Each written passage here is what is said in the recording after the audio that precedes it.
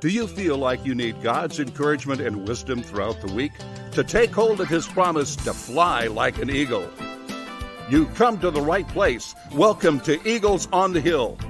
Let's join our host, Pastor Jeff Scheich. All right, hey people, I am your host, Pastor Jeff Scheich. Thanks for joining us. Search for Eagles on the Hill on YouTube. Hit the subscribe button in the lower right-hand corner.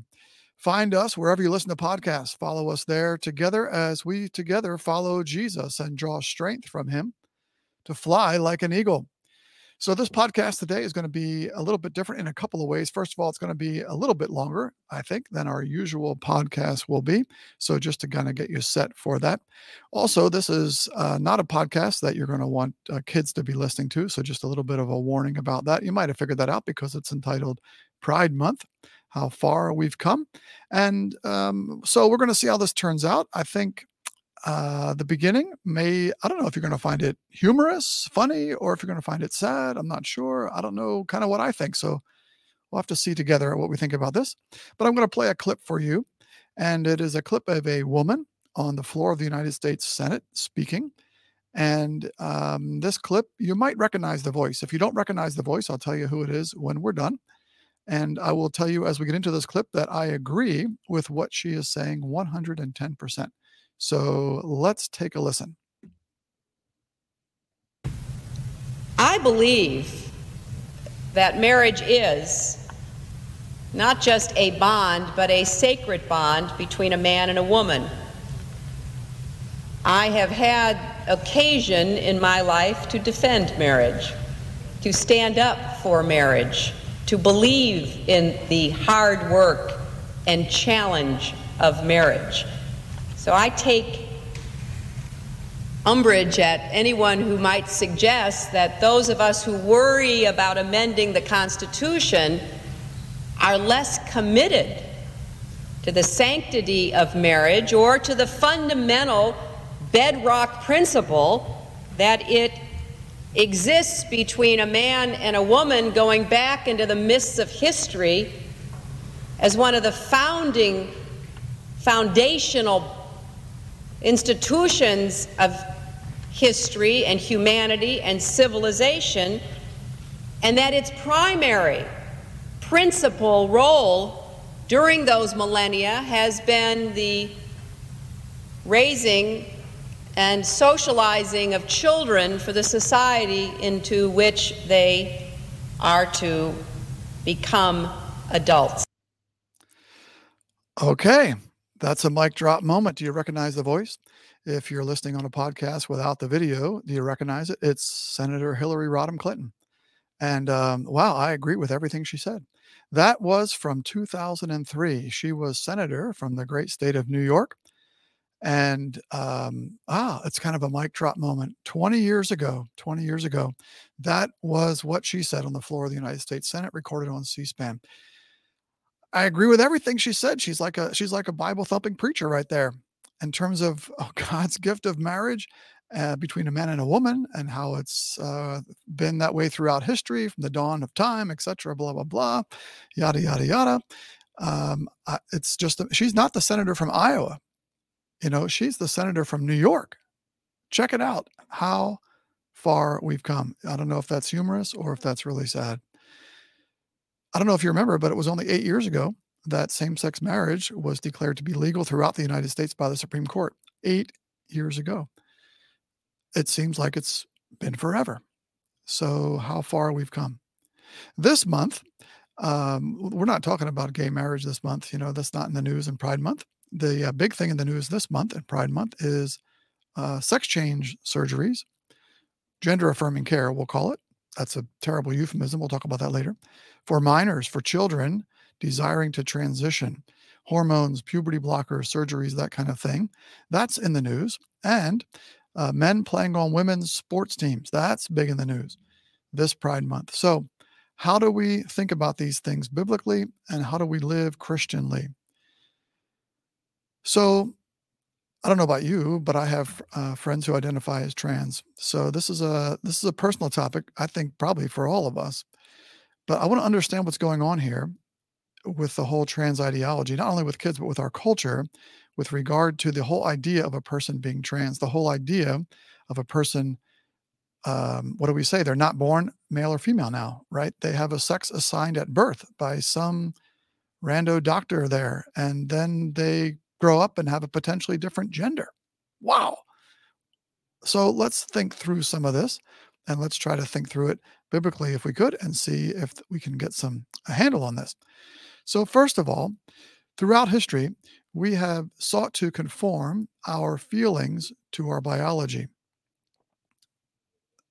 We'll talk about what that means, as opposed to conforming our biology to our feelings.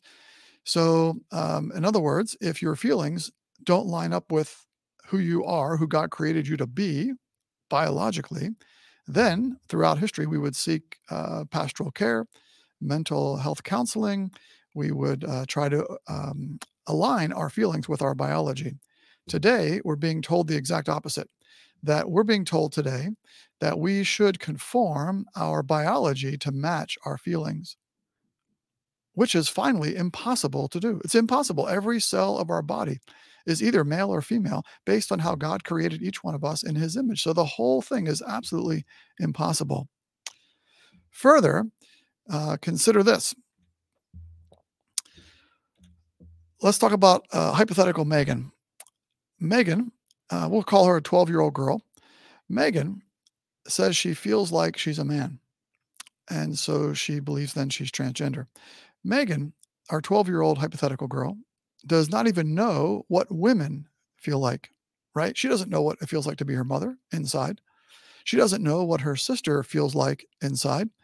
Megan doesn't know, so she doesn't know what women feel like. Megan only knows what Megan feels like, and Megan is a woman. We know that because that's how God created her. So however Megan feels is how a woman named Megan feels. Our culture has told Megan, oh, you can feel like a man. Really? That she can know what it feels like to be a man. She can know what it feels like to be her father, what it feels like to be her brother. She can't even figure out what it feels like to be her mother or her sister, let alone anyone. She only knows how she feels. But she's being told by our culture that she should destroy the body God gave her in an effort to make her body as male as she can. Our culture is abusing Megan. Now, last thing, and I just don't understand this, but if Megan, let's suppose for a moment that Megan could feel like a man. We've already said it's not possible, but let's suppose that she could, that she knows what a man feels like and says, I feel like a man. If she feels like a man while being fully a woman, why does she have to take hormones and puberty blockers and have surgery to be more of a man? Why does she have to change her physical appearance? If her feelings determine reality, then why does she have to change her physical appearance? That makes no sense. This whole trans project is a lie. It's a deception of the highest order, and it's harming our friends. I'm right now specifically picturing a friend of mine right now who obviously will remain nameless, who is a biological male, and he identifies as a female, and I hurt for him. I'm angry at our culture for deceiving him. Satan in the scriptures is called the liar and the deceiver. This is a spiritual battle. This is not a battle against the LGBTQ community, so to speak. This is a battle against Satan. It's a spiritual battle. The scripture gives us that indication in Ephesians chapter 6. St. Paul says in Ephesians 6, put on the full armor of God so that you can take your stand against the devil's schemes. For our struggle is not against flesh and blood. It's not against people. It's our friends. But it's against the rulers, the authorities, the powers of this dark world, and against the spiritual forces of evil in the heavenly realms. Therefore, Paul says, put on the full armor of God so that when the day of evil comes, and the day of evil has come, and it's hurting our friends, our family members, you may be able to stand your ground, and after you have done everything, to stand. Stand firm then with the belt of truth buckled around your waist. The belt of truth. We need truth here because this whole trans project is a lie. It's a deception, and it's coming at us from all sides. I am angry at our culture for deceiving those we love. It's one thing for adults to buy into this lie. That's tragic enough. I am burdened for the people I know who identify as transgender, and I hope you are too. It's another thing when adults teach children this deception and abuse children in this way. To abuse children is evil. We are called to love children, to love them, even when it's hard to do, especially when others have been deceived to the point of harming them. To be clear, I am not judging others' hearts. I'm not saying that others intend to harm children. But the deception is so rampant in our culture that what we wind up doing is harming children horribly. So who will speak up for the little ones? As the scripture says, Lord, send me, send me. So what can we do? Well, the first thing we can do is pray. Pray, pray, pray. This is a spiritual battle. We already read from Ephesians, our battle is not against flesh and blood, but against the spiritual forces of evil. This will only be solved by God himself. So pray, pray, pray, pray. Second thing is understand how far we've come. Some of you, many of you listening to this podcast were born before 2003. Many of you grew up before 2003. And it's hard for us even to remember what life was like back then. We've got to remember, and we've got to teach for those who are not old enough to remember. Our kids don't remember that. Our kids in elementary school, they were born a long time after 2003. Our kids in early elementary school were born when same-sex marriage was legal in our country in every state. Our kids only remember a crazy world sexually. So we need to remember for them. Next thing we can do is be politically active. There was a lot going on in Nebraska in 2023 in the spring as the unicameral met, and LB 574 was passed, I think, on the last day or two of the unicameral. What does LB 574 do? It does a couple things, which pulled a couple different bills together, and so we'll see if that survives court challenges. I have my doubts that it will. I think we'll be back at this again. But what LB 574 does is it instituted a 12-week abortion ban. That was one piece of it, down from 20 weeks. That's the whole topic for a different podcast. But it also put in place regulations for puberty blockers for minors and a ban on gender-altering surgeries for minors, both of which will take effect October 1st. So this is a good thing, and we need to support and encourage our politicians, our people in the unicameral, our governor, Jim Pillen, who signed the bill. Support them in that, pray for them in that. Also, now what lies ahead is our chief medical officer, who's a good guy, by the way, will set rules to determine access to puberty blockers and hormones and other non-surgical treatments here in Nebraska. And that's going to be challenged in court, and I have my doubts whether it'll stand up. We'll see. But so the surgeries are out, but all these other things, medical things, puberty blockers, hormones, non-surgical treatments, those things our chief medical officer has to sort out. Gender-affirming care. It's, again, terrible euphemism, but here's some of the things he has to face is we got kids already in Nebraska because of the confusion going on who are already on these kind of hormones and puberty blockers. What happens to those kids come October 1st? Is it better medically for them to continue? Do you just cut them off cold turkey? How does that work? What do you do that's best medically for these kids? It's not their fault. We've messed them up. What do you do also? Are we ready to provide proper counseling for kids who are struggling with gender dysphoria? Are we ready to provide proper, here we'll use the word, properly gender-affirming care for these kids? Are we ready to help young people who are struggling with gender dysphoria alter their feelings to correspond with their biological sex and to deal with those feelings that they have? We'll talk about LPS in a minute, Lincoln Public Schools, but are Lincoln Public Schools ready for that? Are our counselors in our culture ready for that? Are our churches ready for that to truly help and to give true, genuine, gender-affirming care to our young people? So our chief medical officer has a lot of things to sort out. He's going to need a lot of wisdom, a lot of insight, and we need to keep him in prayer because this is going to be quite the thing to try to sort out. And then, of course, we got the courts coming up, so we'll see how that goes. Talked about LPS, Lincoln Public Schools, so let's talk about that for a minute.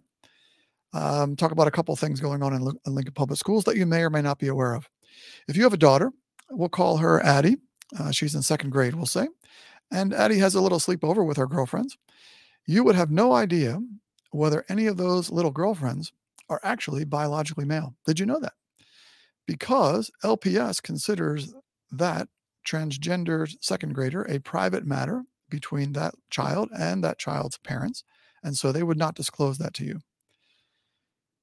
It is wrong for LPS to lead parents down this path where they are deceived into believing that a 5-year-old or a 7-year-old can be a girl but think she's a boy.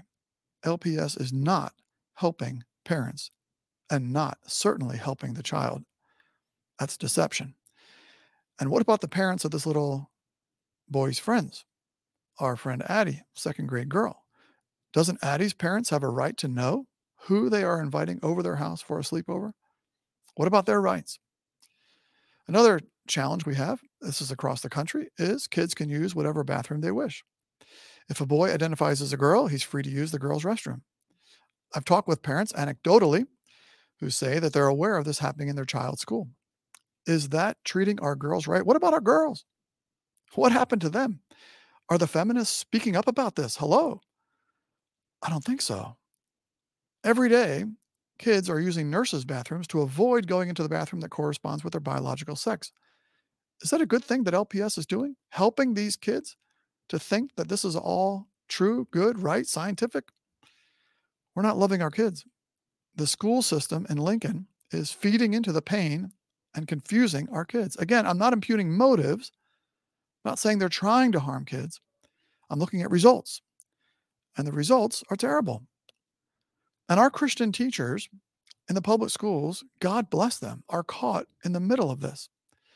I've talked with some Christian teachers who are passionate about truly loving kids, who desire to help and to bless students who are struggling with gender dysphoria, but they're unable to speak out. They're unable to help students in the way that they would want, in the way that truly provides help, because LPS policies reinforce gender confusion.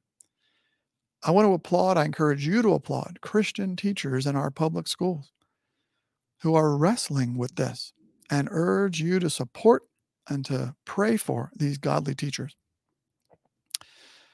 All right. Next thing, we're almost done the list here. Sports, 50 years of Title IX celebrated this year. Women's sports, isn't it awesome that our girls and young women get to compete in sports against one another and use their God-given gifts and talents to the very best of their abilities? As you know from the news, if you're paying attention, we're about to erase women's sports in our country. It's terrible. It's, again, where are the feminists speaking out about this? I don't know. Speaking of at least high school sports here in Nebraska, the NSAA in Nebraska has established guidelines for boys who want to participate in girls' sports. They have to have undergone 1 year of hormone therapy and so forth. You get it? Men are not banned from competing in women's sports in high school in Nebraska. They just got to go jump through some hoops.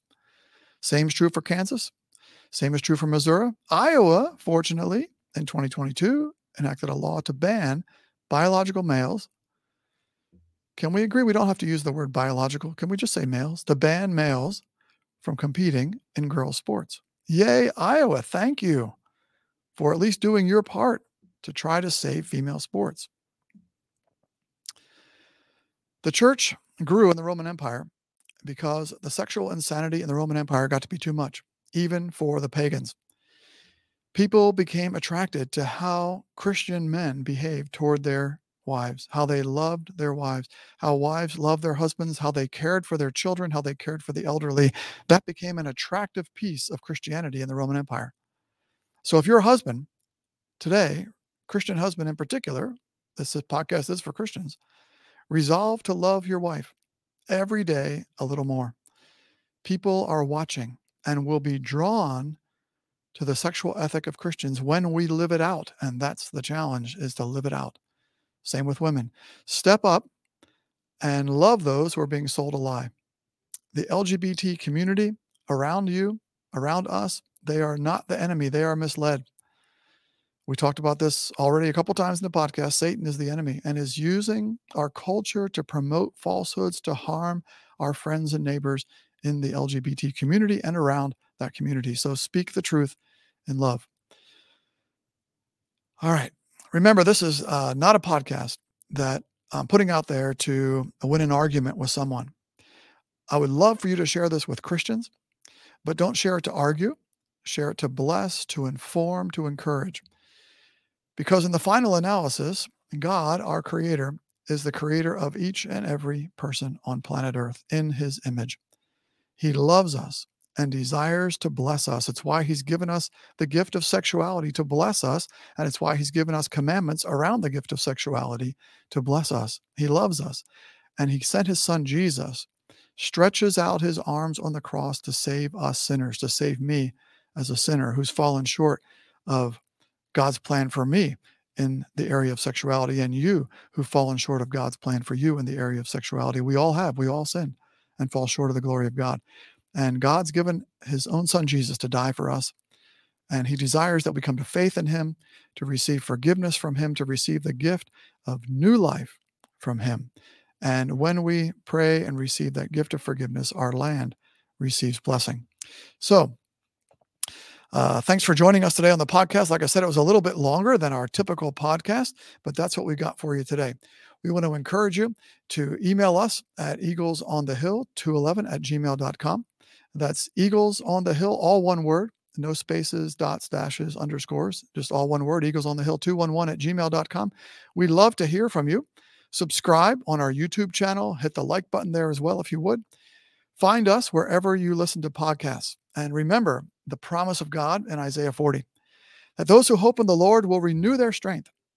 They will fly on wings like eagles. They will run and not grow weary. They will walk and not be faint. So have a great day in Christ.